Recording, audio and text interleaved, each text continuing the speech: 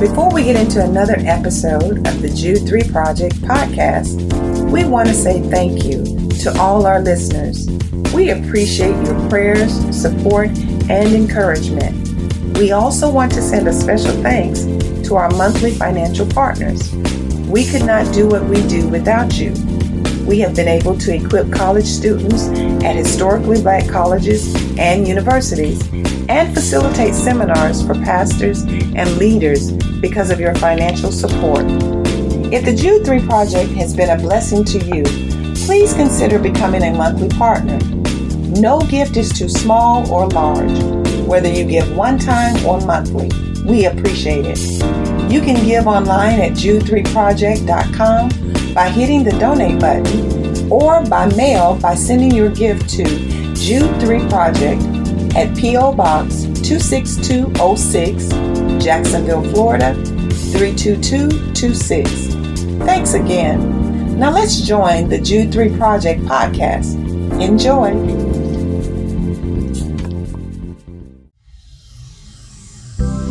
Hello, welcome to the Jude 3 Project podcast. I'm your host, Lisa Fields. I'm the founder of the Jude 3 Project.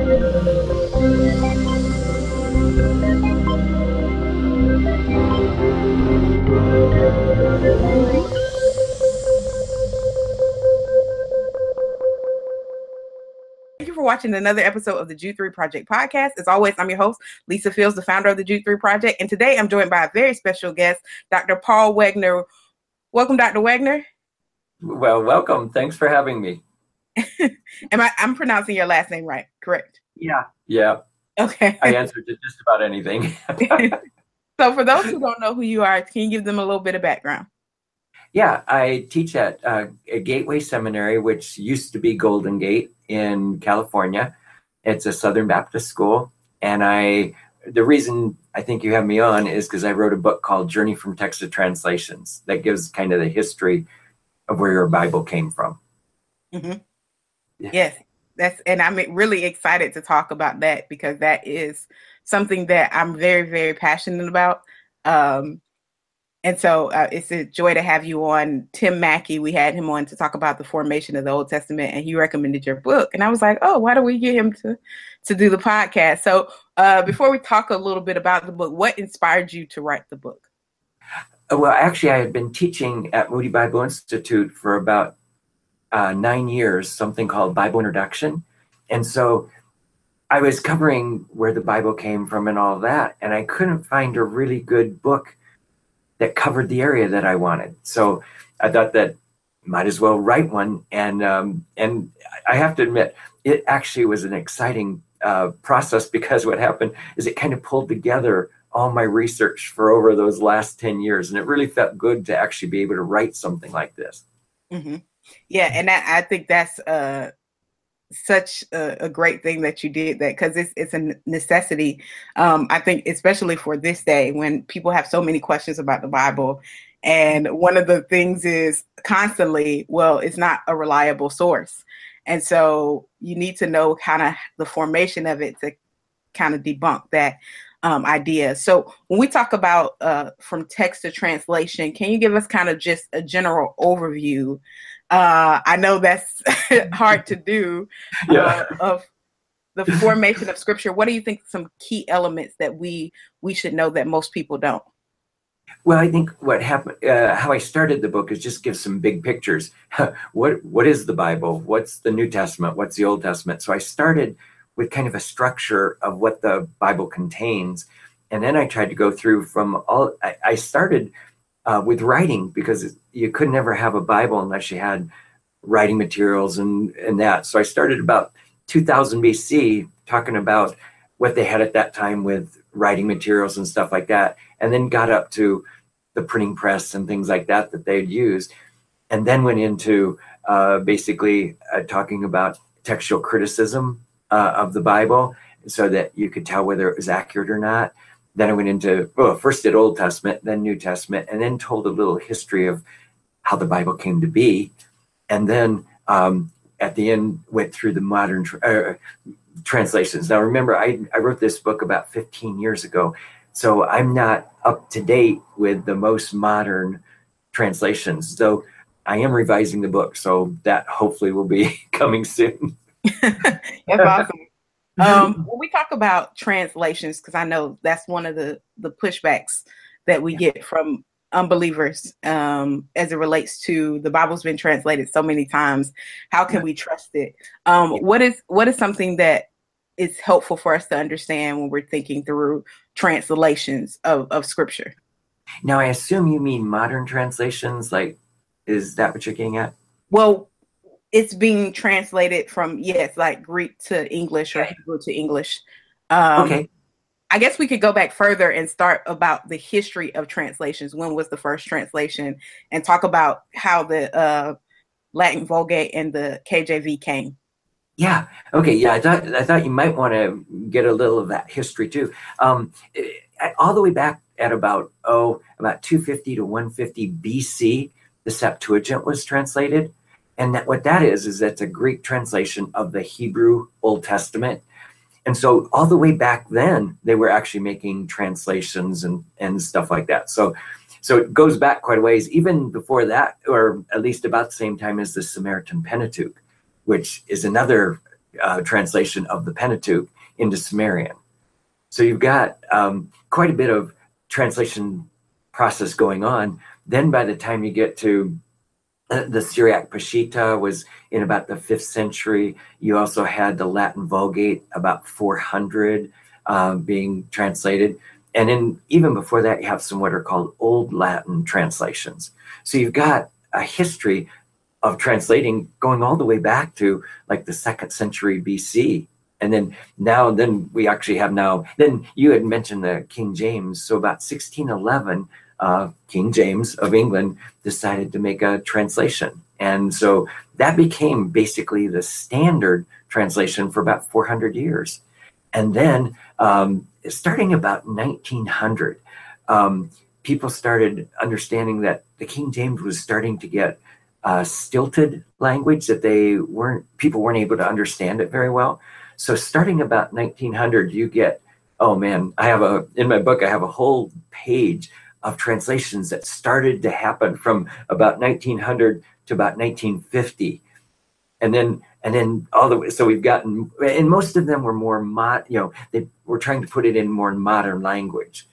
Then comes all the way up to like the NIV in the 1970s, then the NASB in about the same time.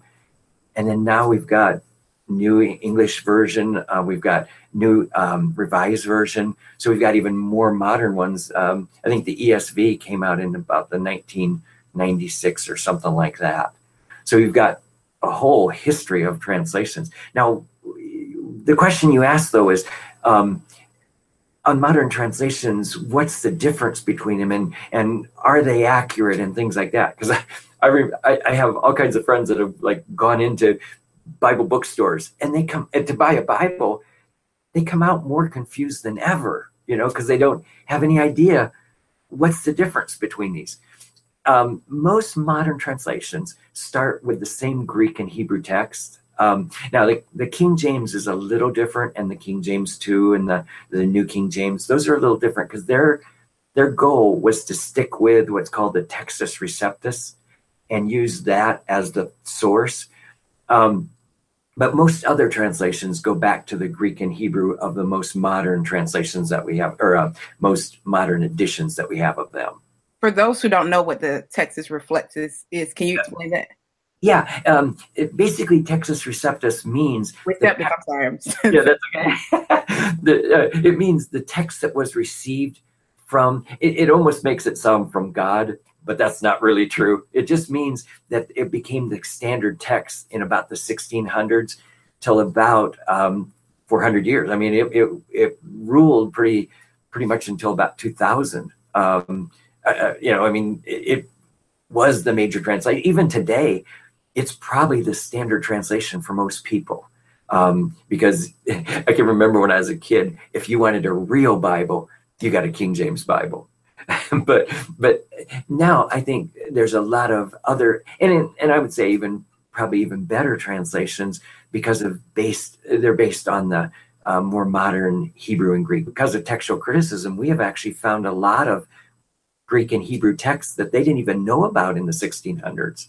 So that's probably why. So at the time in 1600, they did a superb job. I'm not knocking them at all. They did a really good job. But in that 400 years, God's given us a lot of Greek and Hebrew texts that we didn't even know existed back in the 1600s. Mm-hmm. People always ask me, what is the best translation?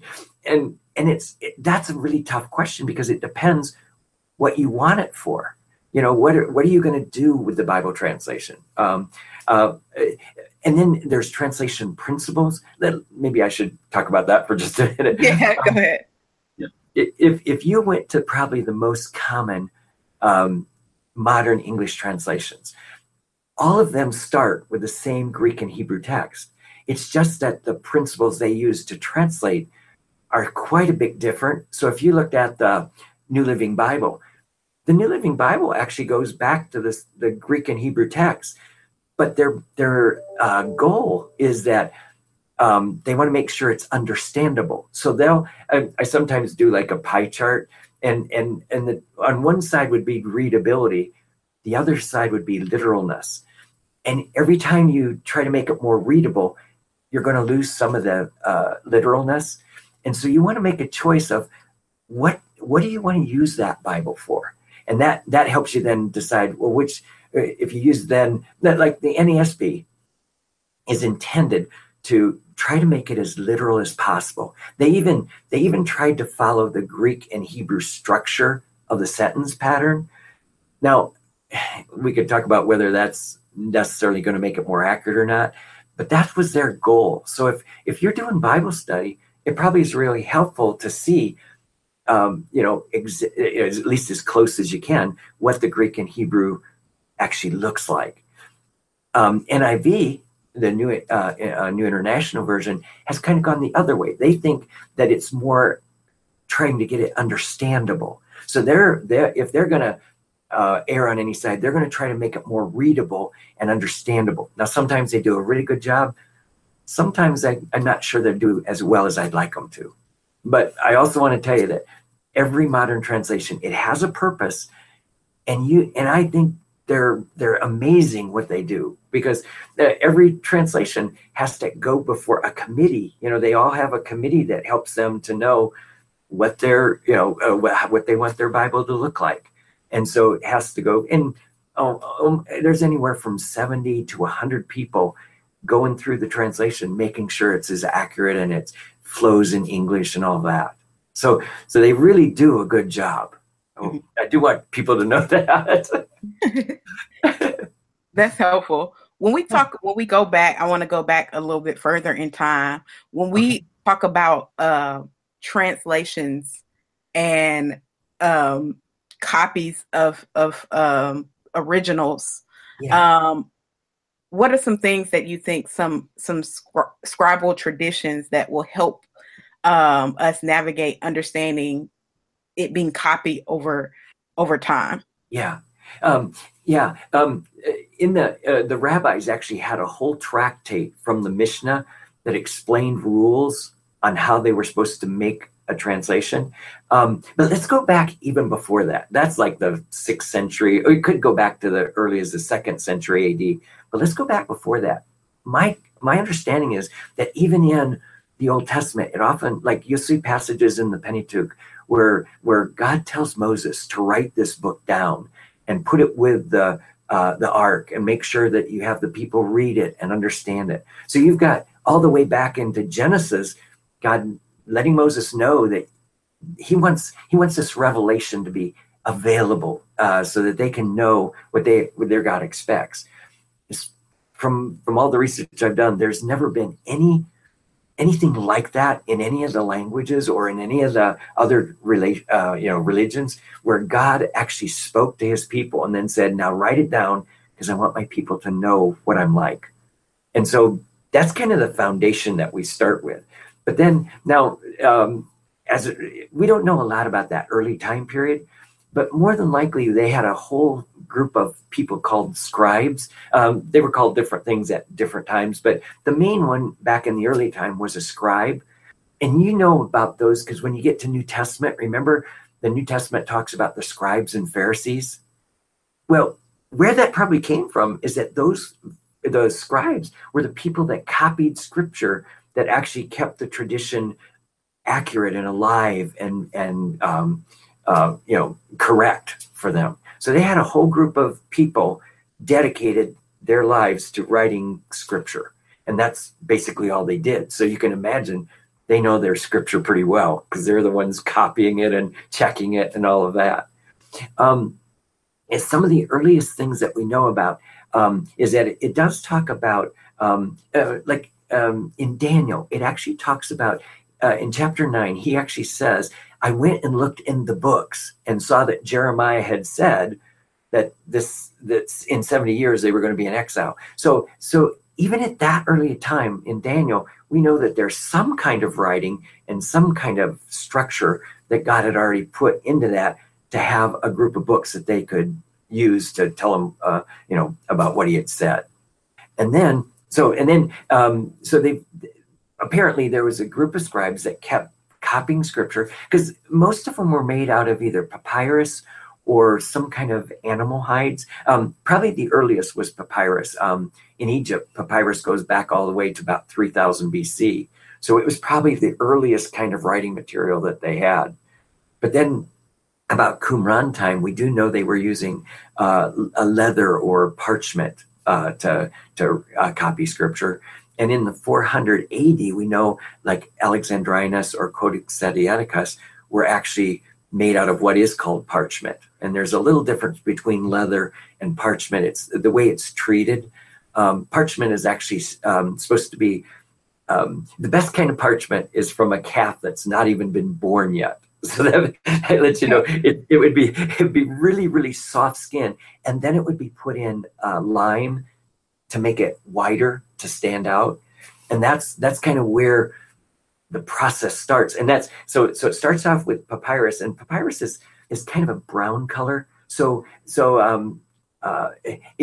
black ink would show up on it, but if you can make the parchment or leather whiter, it'll show up even more. And so that's why parchment at about 400 AD was, and it probably goes back earlier, but that's one of the earliest manuscripts we have that we know is used by, they use parchment on it. Anyway, I hope I didn't just bore you on all of that. No, that was good. That was helpful. You mentioned the scribes and the kind of guidelines they had. What were those guidelines?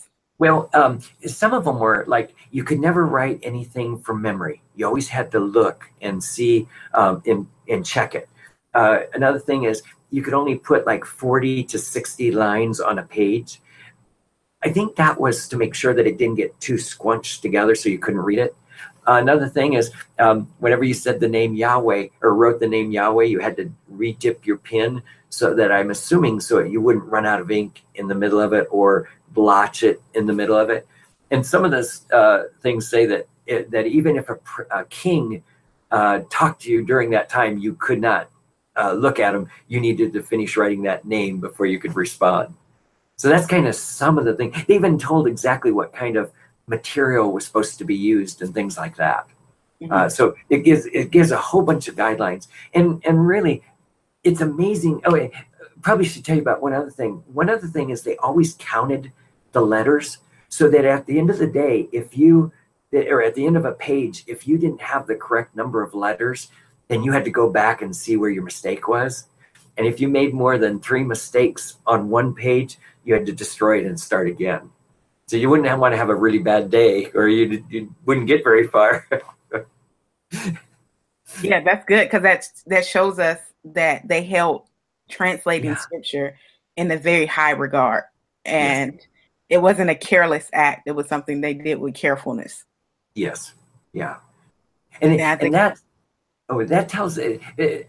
We don't know how early those rules go back. They could go back as early as the 2nd century AD, but they could be following guidelines that they had all the way back further too. We just don't know, because the information is just not there. We do know that they did textual criticism in about the 1st century, because the scribes talk about there's 3 scrolls of the Bible that they had in the temple, And when two of them agreed against the third one, they changed the third one. So even at that early stage, they were doing some kind of textual criticism, evaluating what what was the majority of the reading, and then change the other one to it. Mm-hmm. So that gives us some help too.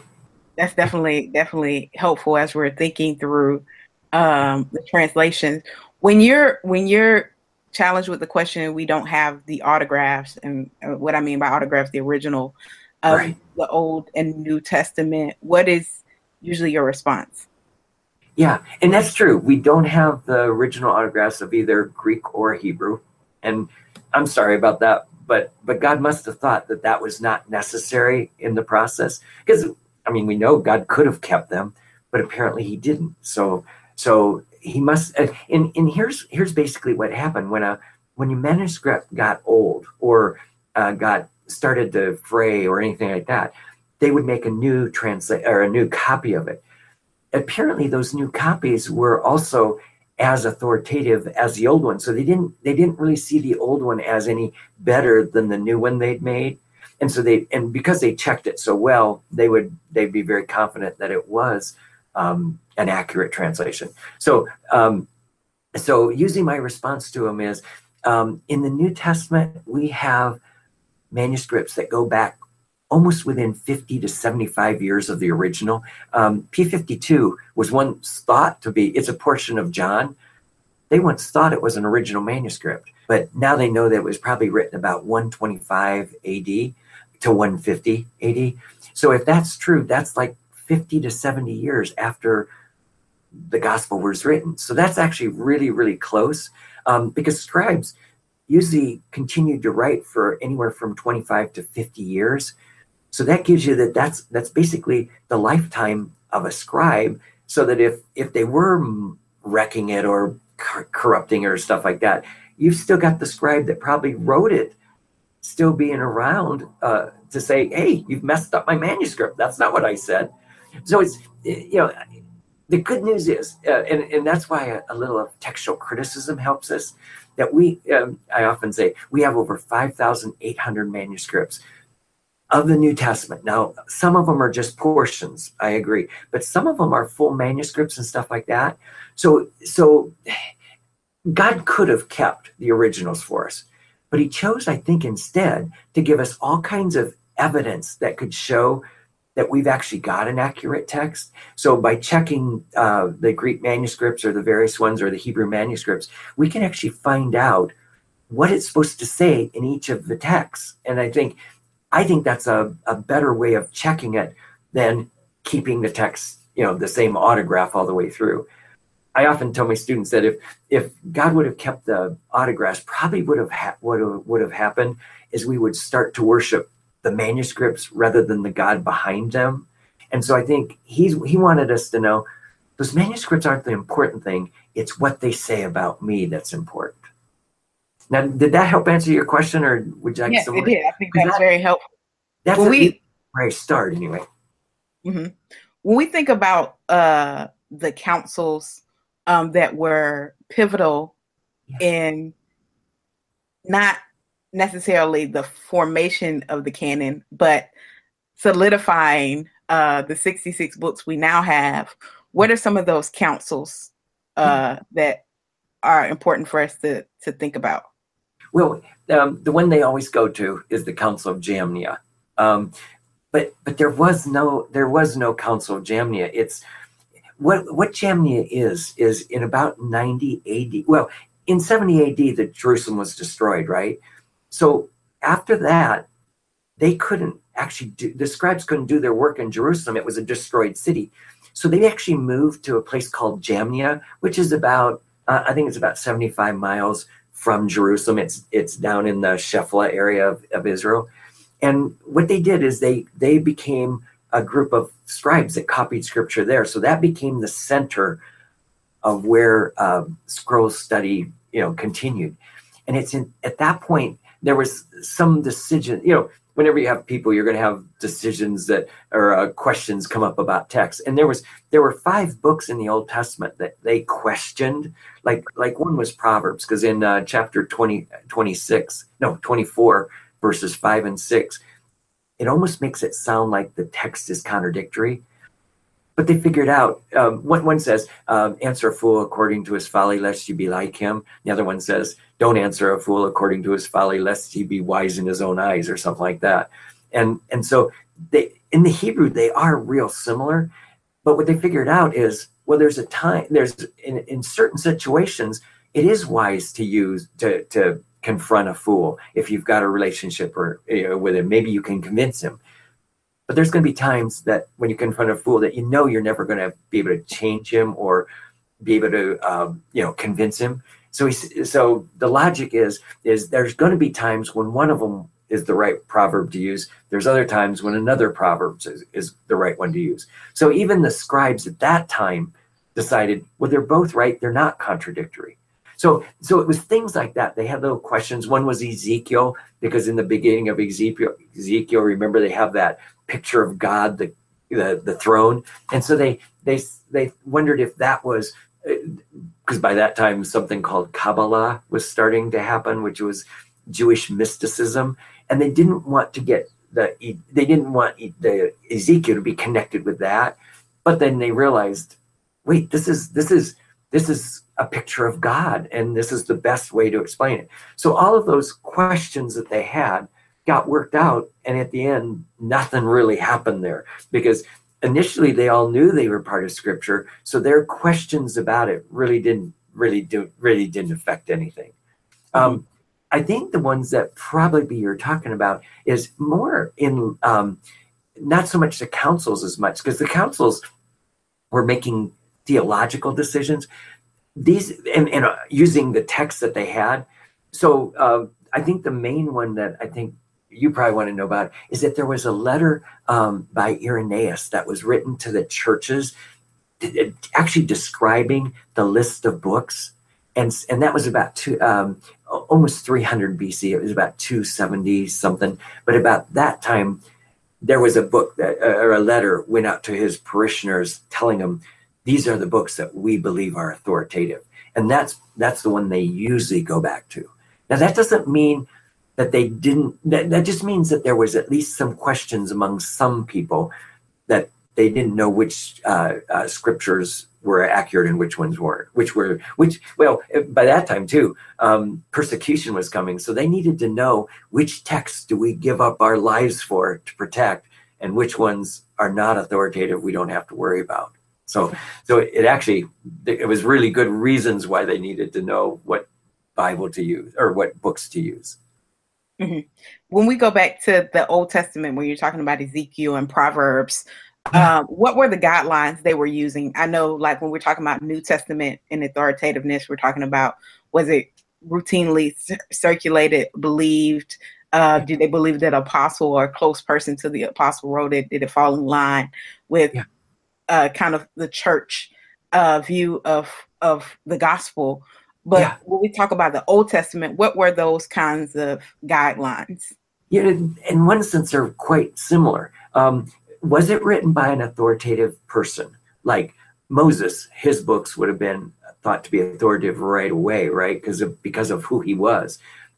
I actually believe Isaiah would have been another one. Because of the character of the prophet, the people would believe and understand. So I actually think that's how God did it. He used the prophet to let people know, is this guy really from God or isn't he? And if he proved that yes, he was a God's messenger, then they would believe him. So I think that in the earliest times, so was it from a prophet of God? Did it claim to be inspired material or from God? Did it have any contradictions? Because God can't contradict himself. So obviously, if it has contradictions, that can't be true. So it was basically the same kind of things. Use the character of the author, use the character of the book. Does it claim to be authoritative? And does it contain contradictions? So those basically are the structure from what we can tell. Now, the way I got those, because there's no real book that tells you this is what we use to find those. But I went to Josephus and tried to go through his works, because he's got a list of books that he claims are the Old Testament canon. And he often talks about them and uses those kind of things like Did it come from an authoritative prophet? Did it have contradictions in it? Does it claim to be the word of God? So actually, I got those guidelines from Josephus himself, and who's a Jewish historian in the 1st century AD. So it's a pretty good, I think, a pretty good evidence that you've got somebody close to the material who's a Jewish person who would understand how they work, and that's what I did to figure out the principles. That's helpful. Yeah. For those passages, for those books in the Old Testament who we don't know for sure who wrote them, is there any evidence to know how those were chosen? Not a lot. Like Proverbs. We don't know. I mean, they some of the parts like in the beginning of Proverbs, it claims certainly the first 9 chapters claim to come from wisdom literature and stuff like that. But then there are some that say from Solomon, some from the Hezekiah's men, collected them. So my understanding at that point is, were they authoritative to the Jewish people? And if so, then that's how they gain their authoritativeness.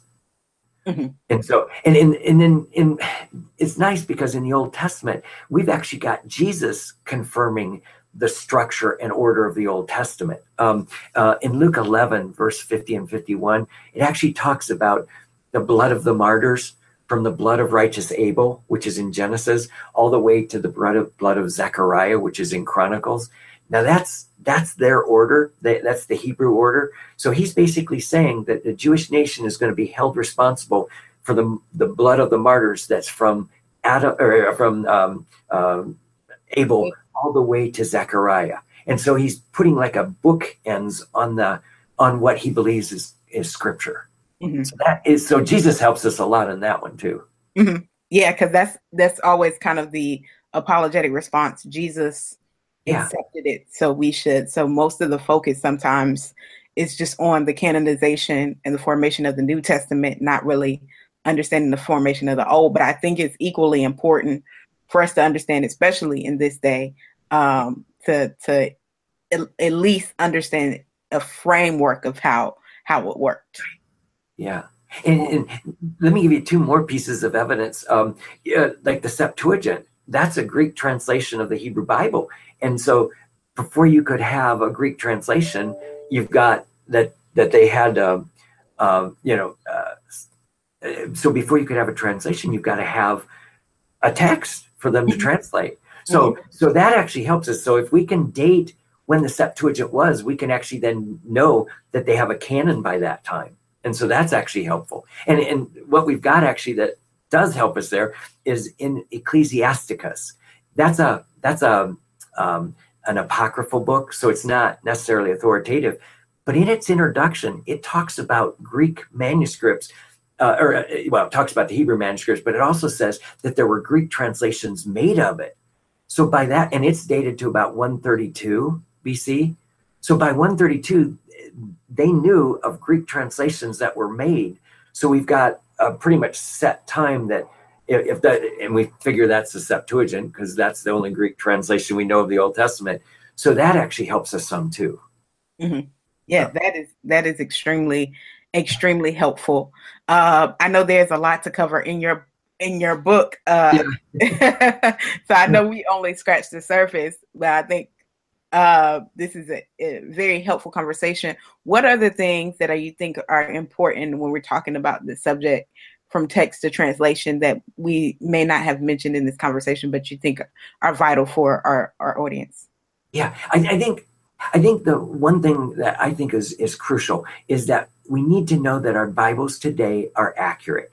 Now, that doesn't mean that we have every, and there, that could also mean that there are a couple places like in the Old and New Testament where we may not have, it could be, 1 or 2 words may not be totally be able to confirm whether it's one reading or another. But when you get into textual criticism, it's like whether you said something or they said something.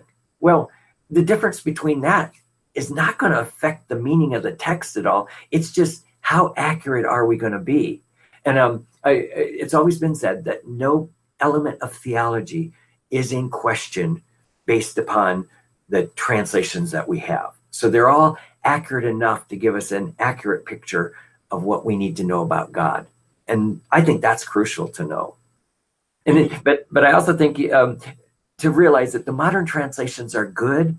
You just want to decide find out the goal for each of the translations, and then try to figure out what you want to do with the translation to make sure you've got the right Bible for what you're doing. I have one more question. Mm-hmm. What about when I know Luther had issues with James? How were those kind of arguments resolved? Yeah, and there was, I should have talked to you about this. There was a major time during Luther's time when the church argued for. Now remember, this is in 1400s, right? 1477, I think. This is when the debate about is the Apocrypha part of Scripture or not. Before that, it was not a debate. It was pretty much a given that they knew. Now there was some questions about some of the books in about 400 BC, or I'm sorry, 400 AD. I'm sorry, if you don't mind, I want to explain that just a little. Oh yeah, go ahead. So in about 400 AD, what had happened is that, remember in in 70 AD, the temple was destroyed. In 90 AD, there was persecution, so the church was scattered. Remember, James talks about, he's writing to all the people that are scattered throughout all the Asia Minor. Mm-hmm. So basically what happened is the church scattered. Now, when they were in Jerusalem, it was probably pretty easy for the Christians to know what the Jewish people thought was authoritative, and what the church, what the early church thought were authoritative New Testament books. But when they scatter, my guess is that some of those people had no idea what Jews believed, because they may not ever see a Jewish person. So when they were scattered throughout the Roman Empire, it made it a lot harder for them to know what books were authoritative and what books weren't. So that's why in about the 400s, there was some debate, but that's why that letter came out from that church father letting them know these were the books that we believe to be authoritative. So it sounds like, from what I can tell, there was a pretty standard understanding of what were the proper books, until Martin Luther and the Roman Catholic Church had this big debate about whether penance and things like that were supposed to happen.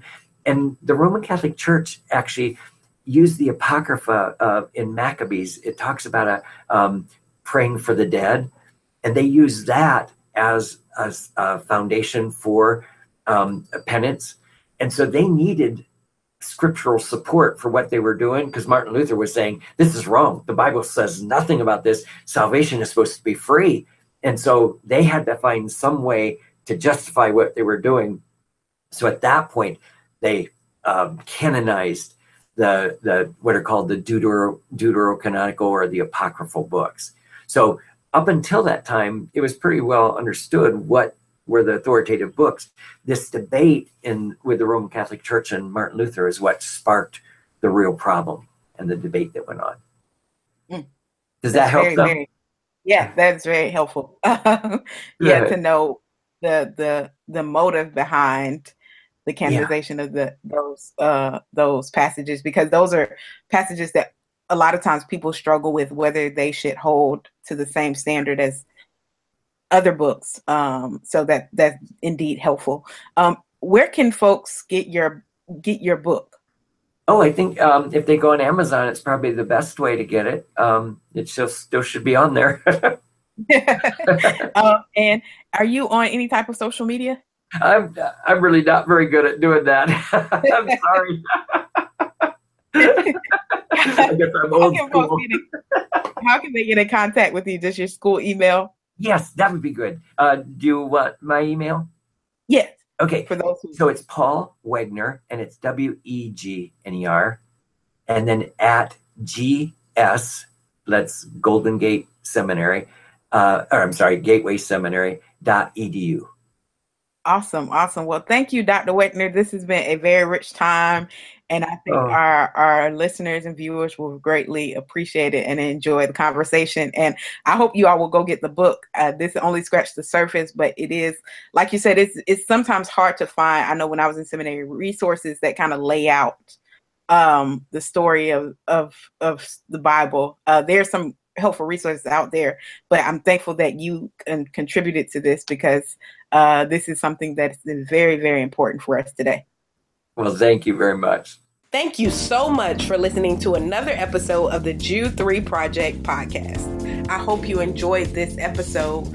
You can tune into all our past episodes at www.jude3project.com. You can subscribe on iTunes, Stitcher, Google Play. Remember not only to subscribe, but also rate us. That helps us to gauge how we're doing and how you're enjoying the show, and it gives other listeners some ideas about the show as well. So thank you so much for tuning in. Also, remember, we have our Bible engagement app in partnership with Back to the Bible to help you get better engaged in the Bible every single day. You take a survey, it assesses your strengths and weaknesses and sends you Bible verses based on those. So it's a great app. You can download the app by searching in your App Store or Google Play, searching Jude 3 Project, and it'll be right there for you. So thank you again. Remember, if you would like to become a monthly partner or a one-time giver, you can do so on our website or by mail. Just go to jude3project.com, hit that donate tab, and you'll see the option to mail in a gift or give online. We appreciate you, and I'm so thankful for you. God bless, and remember, here at the Jude 3 Project, we're helping you to know what you believe and why you believe it.